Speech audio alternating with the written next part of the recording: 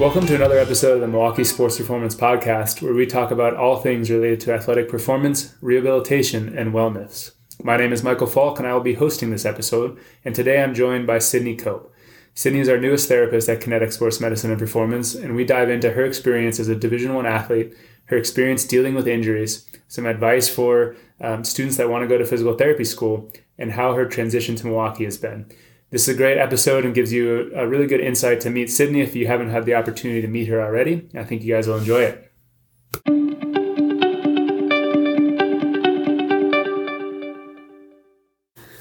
What's going on, everyone? Welcome to another episode of the Milwaukee Sports Performance Podcast. My name is Michael Falk, and I will be hosting this episode. And I am joined by Sydney Cope, our newest therapist at Kinetic Sports Medicine and Performance, for a very long overdue podcast episode introducing her to everyone. So, Sydney, welcome to your first podcast. Thank you. I'm honored.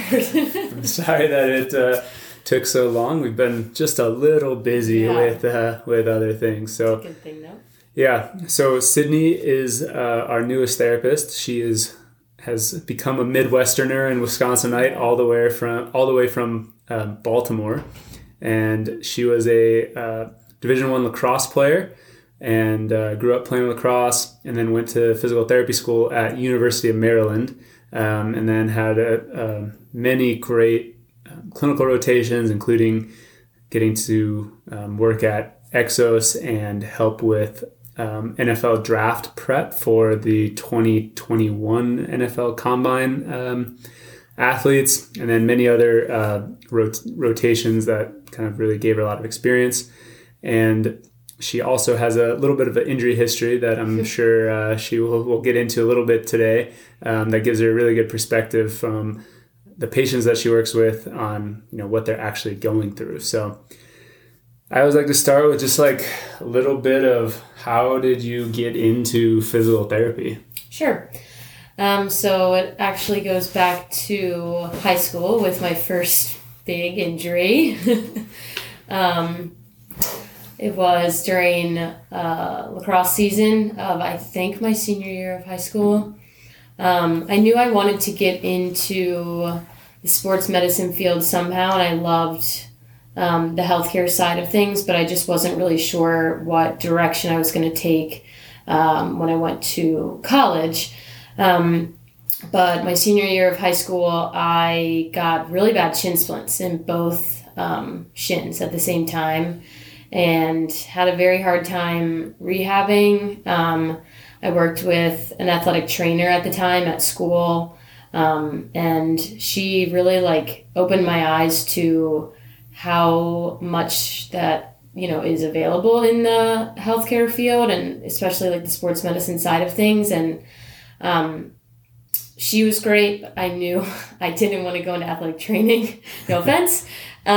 Just from her experience, she worked a ton. Yeah. But I did shift over to start working with a PT just because things got crazy with her working with every single sport at the time at my high school. And I had really good success with that person and ended up starting to shadow them too, to kind of get more of an idea of what physical therapy really entailed. And that's kind of how I started on this crazy journey towards where I am now. No, that's awesome. I think you've got some really interesting perspective, just like being a college athlete. We have a lot of high school players or families of high school players that want to play a sport in college. What was kind of your experience like as a college athlete, or any words of advice or kind of things surrounding that for an athlete that thinks they want to try to go play their sport in college? Yeah. So much. I could write a book on what to and what not to do as a college athlete. My collegiate career was very up and down, mostly due to injuries. I went through very long phases of not playing, and then had a very hard time getting back into the swing of things and getting back on the field. Part of it due to physically not being prepared, but a lot of it was also mentally.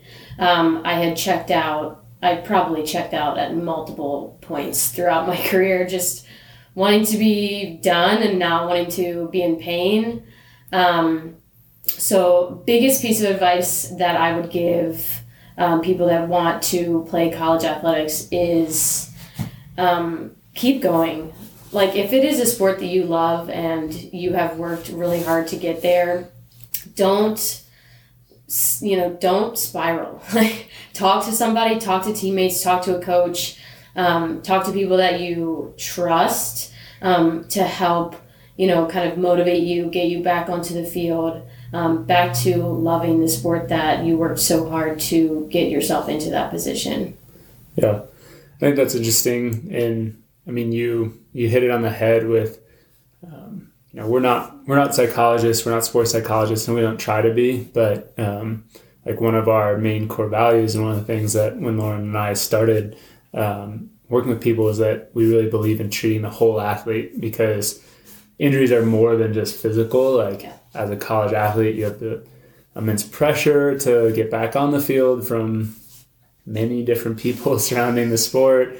But you're like away from the thing that you love, your teammates, your sport network, you play lacrosse. On the East Coast, you probably get like handed a stick while you're in the cradle. And so this thing that's been like a part of your life since you could almost walk, most likely, is now like taken away while you're hurt. And it has a really big mental toll, especially when it's like one injury after another, and it just really can stack up. Yeah.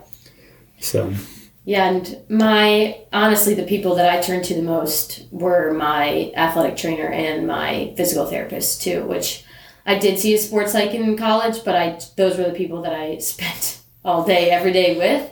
And, maybe they don't have the education to, be that person, but just having that, them to talk to and them knowing my entire journey was kind of how I knew that I had chosen the right field, because I really wanted to be able to do that for other athletes. Yeah, no, that's great. And you're short to getting to be longer time with us right now. That's definitely something that we've already just really noticed, just how much you care and how much you put your kind of heart and soul and everything into the people that you're working with, and really build those relationships, which has been really fun to see. And I think you just have such a unique perspective that, limited athletes like myself can never quite relate to some of what the players are going through like that. So, all right. So now that you're with us, you're doing a lot of stuff with running, and you've kind of gotten into running a little bit. Yes. So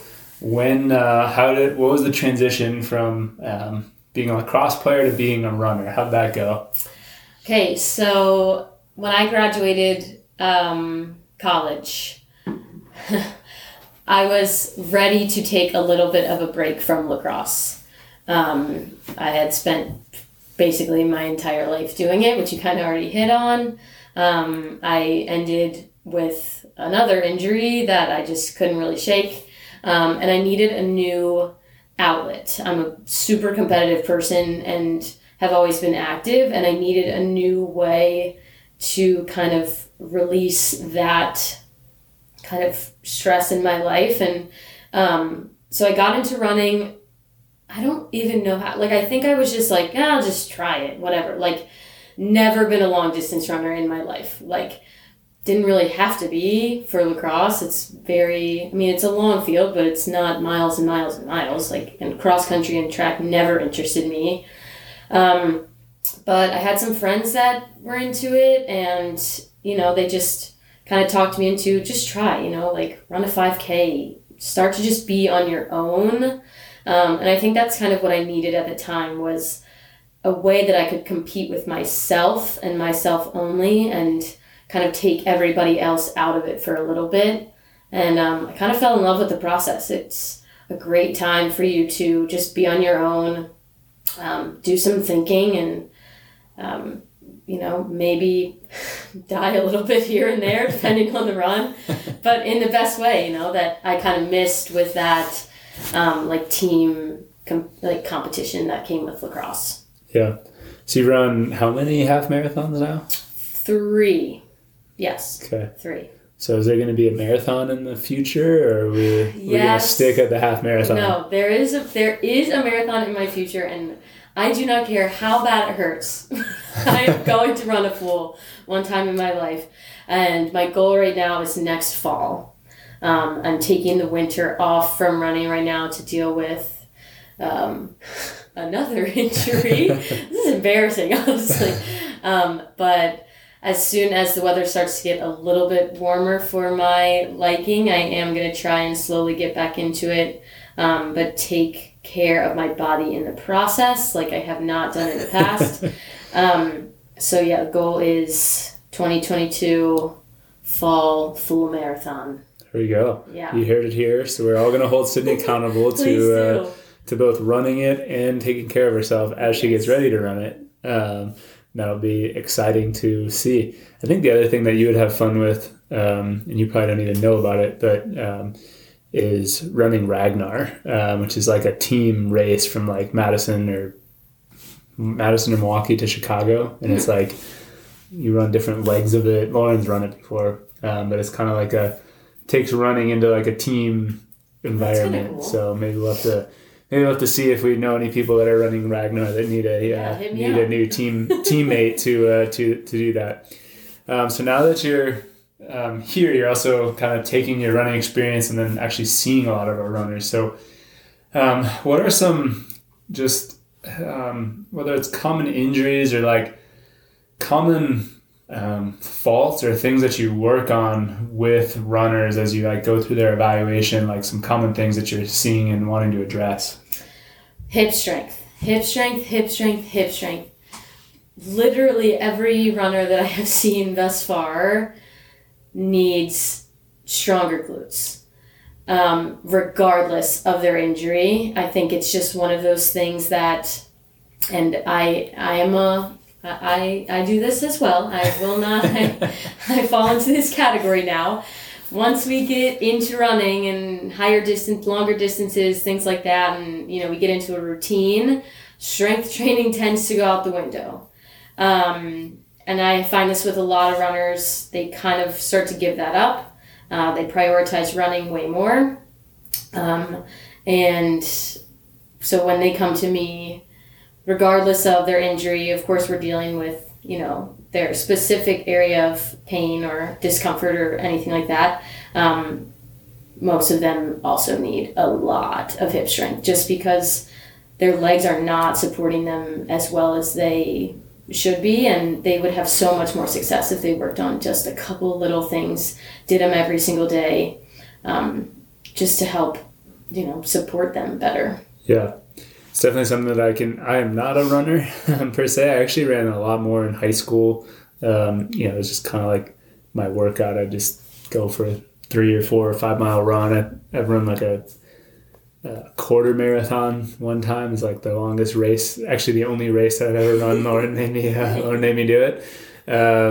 But I found like when I started lifting weights a lot more in college, and then even after college, probably more than ever in my life. Now, if I just go for a little 3 mile run, it's so much easier. Like, even though I'm not cardiovascularly in the same shape that I was when I was like running a lot, I can get through that run just because I'm like much more efficient. Yeah. And now it's like, okay, well, if I actually like also trained on running, then I could probably do it. I just have not enough time for more than one hobby right now. But I think it is hard to do. But I think the education with runners is something that's really interesting because in general, like runners are a very knowledgeable population. Like they read a lot, learn a lot, are always really interested. So when you're kind of going through that conversation and trying to like get someone to buy into why this is important, how do you explain that to them? A lot of the times I kind of I go down the route of I'm gonna try and help you run with less pain, but in addition, while we're at it, let's help you run more efficiently. Let's prevent injury in the future, because I think you're right, they are very knowledgeable, and I think runners are very aware that they are a population that gets hurt a lot, especially with overuse injuries, bone stress injuries, things like that. they're almost inevitable for a lot of runners. So taking them down that path, educating them on, regardless of what we are dealing with right now, we're going to look at you as an entire athlete. We are not just dealing with this one body part. We're going to make you more efficient. Let's work on some speed. Let's make you stronger so that in the future, you aren't coming back to me in a couple months with something new going on. And I think that helps them buy in because runners don't like to stop running. It's what they do. It's what they love. So if I can help keep them on the track, on the trail, on the road, the more likely they are to buy into doing this long term. I think that's great advice.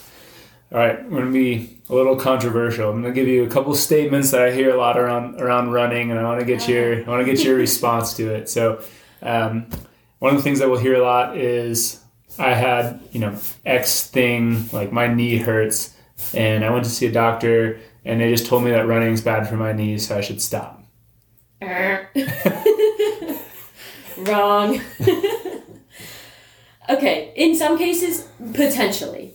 In most cases, just running is not the issue that is probably causing all of your knee pain. I always like to try, if possible, and find a threshold or a level of tolerance that I can keep my runners at. So if they're telling me, hey, I feel pretty good until I get to mile 5, then my knee starts to bother me. Okay, I take that. Let's run less than 5 miles. Or if there's a specific speed or type of terrain or type of workout that they're doing that is aggravating to their injury, maybe we cut back on that a little bit, even if it's just lowering the intensity or potentially taking it out, but still giving them the opportunity to get out there and run. Is not always detrimental to their injury and their complaints. I think that's great advice. I always want to respond with, well, sitting on your couch is really bad for your health too. Right. So, Exactly. Okay. Something else that we hear quite a bit when we talk to people. Again, I find this interesting because it might be foot pain or knee pain or hip pain, but I went and got orthotics and they told me that was going to fix everything. Oh no. Okay. These are controversial. Jeez. Try to tackle, one of the reasons Lauren and I started the podcast was to try to tackle myths and just be able to, sometimes it's a nuanced discussion that, you can't hit in a social media post or it's hard in a blog, but it can be a good conversation. Yeah. Okay, so I somehow, a little backstory, when I started here at Kinetic, became the weird foot and ankle guru girl. Okay.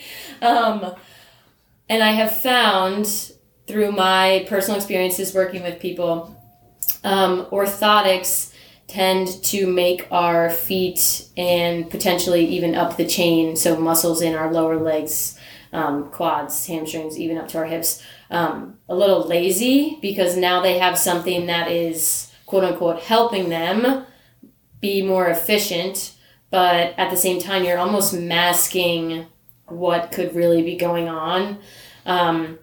So if I have a patient that comes to me with orthotics, if they are very helpful for you and really do take away a lot of your pain throughout your day, great, you can wear them. But in addition, we are going to work on strengthening the muscles in your feet, strengthening the muscles in your ankle, working on single leg stability and squatting and things like that, so that you aren't relying on this simple piece of plastic or foam to be your fix-all.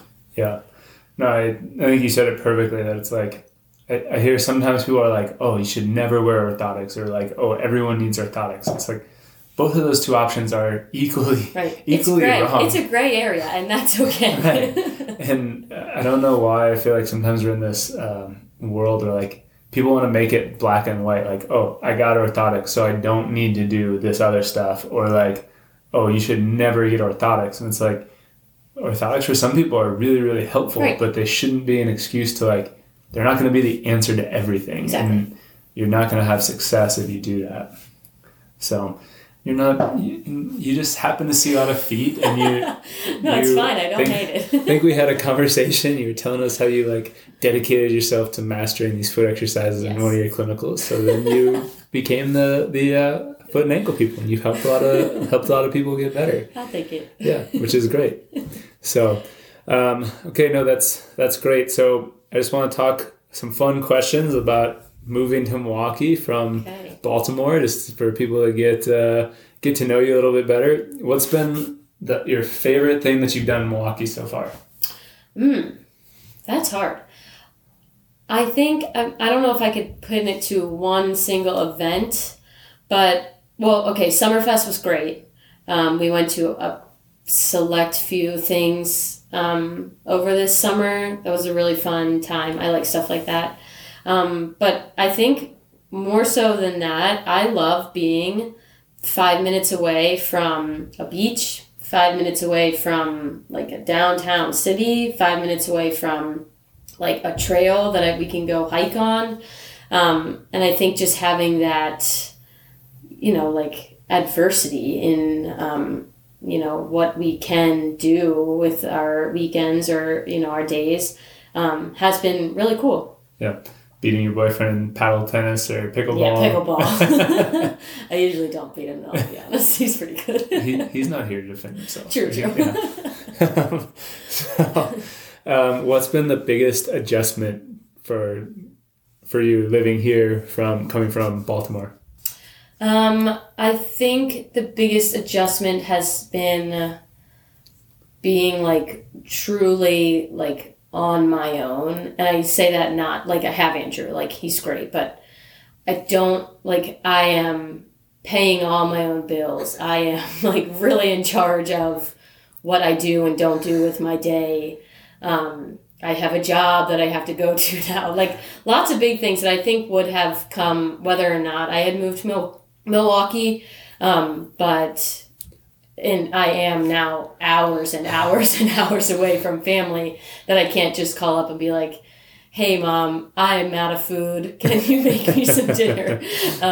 That's not on me to figure out. Yeah. And it's been a good transition. It has really, helped me figure out how to do this whole adulting thing, which is a crazy ride, but, one that has to happen eventually. That is for sure. I got eased into it when I went out of school, and then working for the Packers right out of undergrad. It was sort of like fake adulting because I was just in the facility from like 5:30 till 7, and there was like food there, and you could shower there, and they do your laundry, and so it's like I got to ease into being fully on my own. And then when I was done there, I moved into with Lauren. She helped with some of that too, so I got spoiled. Okay, and then the last thing that I kind of wanted to do, we have a lot of our patients or just athletes that I know are interested in potentially pursuing physical therapy or some other healthcare or strength conditioning type degree because they are athletes and want to stay around athletics growing up. So do you have any like thoughts or advice on what they should look for or think about as they're looking at schools or deciding on how they want to get there, what they want to do? Yeah. Keep shadowing. Even so if you're in high school, start getting experience now. Like if there's a PT that you work with that you think does a great job, ask if you can go into their clinic and work with them for a couple hours every day. It's also a great way to start like accruing those hours that you will eventually need for school and stuff like that. It's a nice thing to put on your resume too. In undergrad, same thing. Keep trying to get experiences. Shadow the athletic trainer at the college or a physical therapist that works down the road. Start just kind of becoming exposed to the world that you potentially want to, like that you potentially see yourself working in one day. Because you can learn a lot, even just watching people, do their job and figure out what you do like and what you don't like. And just kind of starting to make those connections too is also a good thing. I guess for schools, so what I did, I applied to in-state schools only for tuition purposes, which I think was smart on my part. Very. Having to pay for PT school myself, I had to limit the amount of schools that I applied to with the hopes that I would get in. Thankfully, I did. But I had to be okay with that decision, knowing how much harder it would have been for me if I did go to an out-of-state school and had to pay for that. And I mean, in PT school, ask about sports medicine internships when you guys get to clinicals. You will have to do a couple of rotations, like in a hospital or just a regular outpatient clinic, potentially. But if there aren't those sports medicine options available for you and you think that's what you want to do, ask. Reach out to people in the area that you know do work in sports medicine, and try and make that connection so that you can get that experience, and not have to kind of go into it basically blind when you graduate. Yeah, I think that's really good advice. You hit on the two biggest pieces that I tell students too, which is try to go to PT school that is going to get you to come out of school with the least amount of debt possible. And that might mean different things to different people, which is totally okay. To find out how their internship selection process goes and what opportunities you're going to have, because PT school itself is, it is fine. You learn the barrier essentials, but it's essentially all your in-class schooling is designed to help you pass the board exams. Yep. In my opinion, where you can't go on a clinical without the basic foundation of what to do. But assuming you go to a relatively good school, like the differentiator between a good and a great PT school experience, in my opinion, is those clinical rotations, right? And so just really diving deep into what opportunities are you going to have and how does that selection process go, I think is really important. Yeah. So yeah, I think you hit the nail on the head.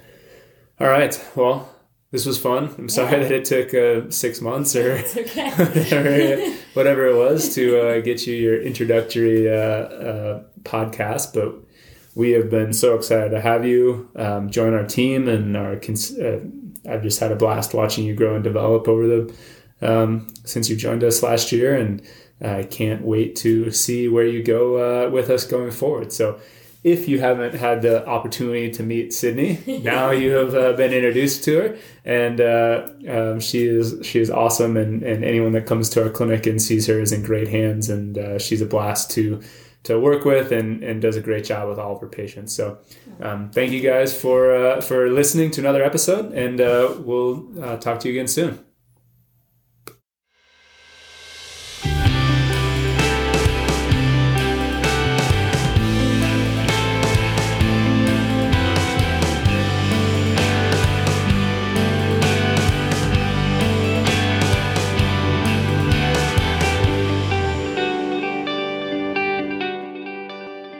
Dr. Michael here. I want to say a sincere thank you for taking the time to listen to that episode. I hope you got a lot out of it. Dr. Brett, Lauren, and I are all extremely passionate about this podcast and trying to use it to help share high quality, factual information and debunk some of the common myths and misconceptions that we see around athletic performance and rehabilitation. If you have a minute, we would sincerely appreciate you taking the time to leave a rating and review on iTunes, or sharing this podcast with a teammate, coach, or colleague who you think may benefit. We want as many people to be able to hear and listen to this information as possible. Lastly, if you are on social media, head over to our page at MKE Sports Podcast or at Kinetic_SMP to follow us so that you get all the latest information. We love to engage, so leave a comment on this podcast, tell us what you learned, or feel free to ask us a question. We sincerely appreciate all of the support, and we look forward to seeing you guys on the next episode.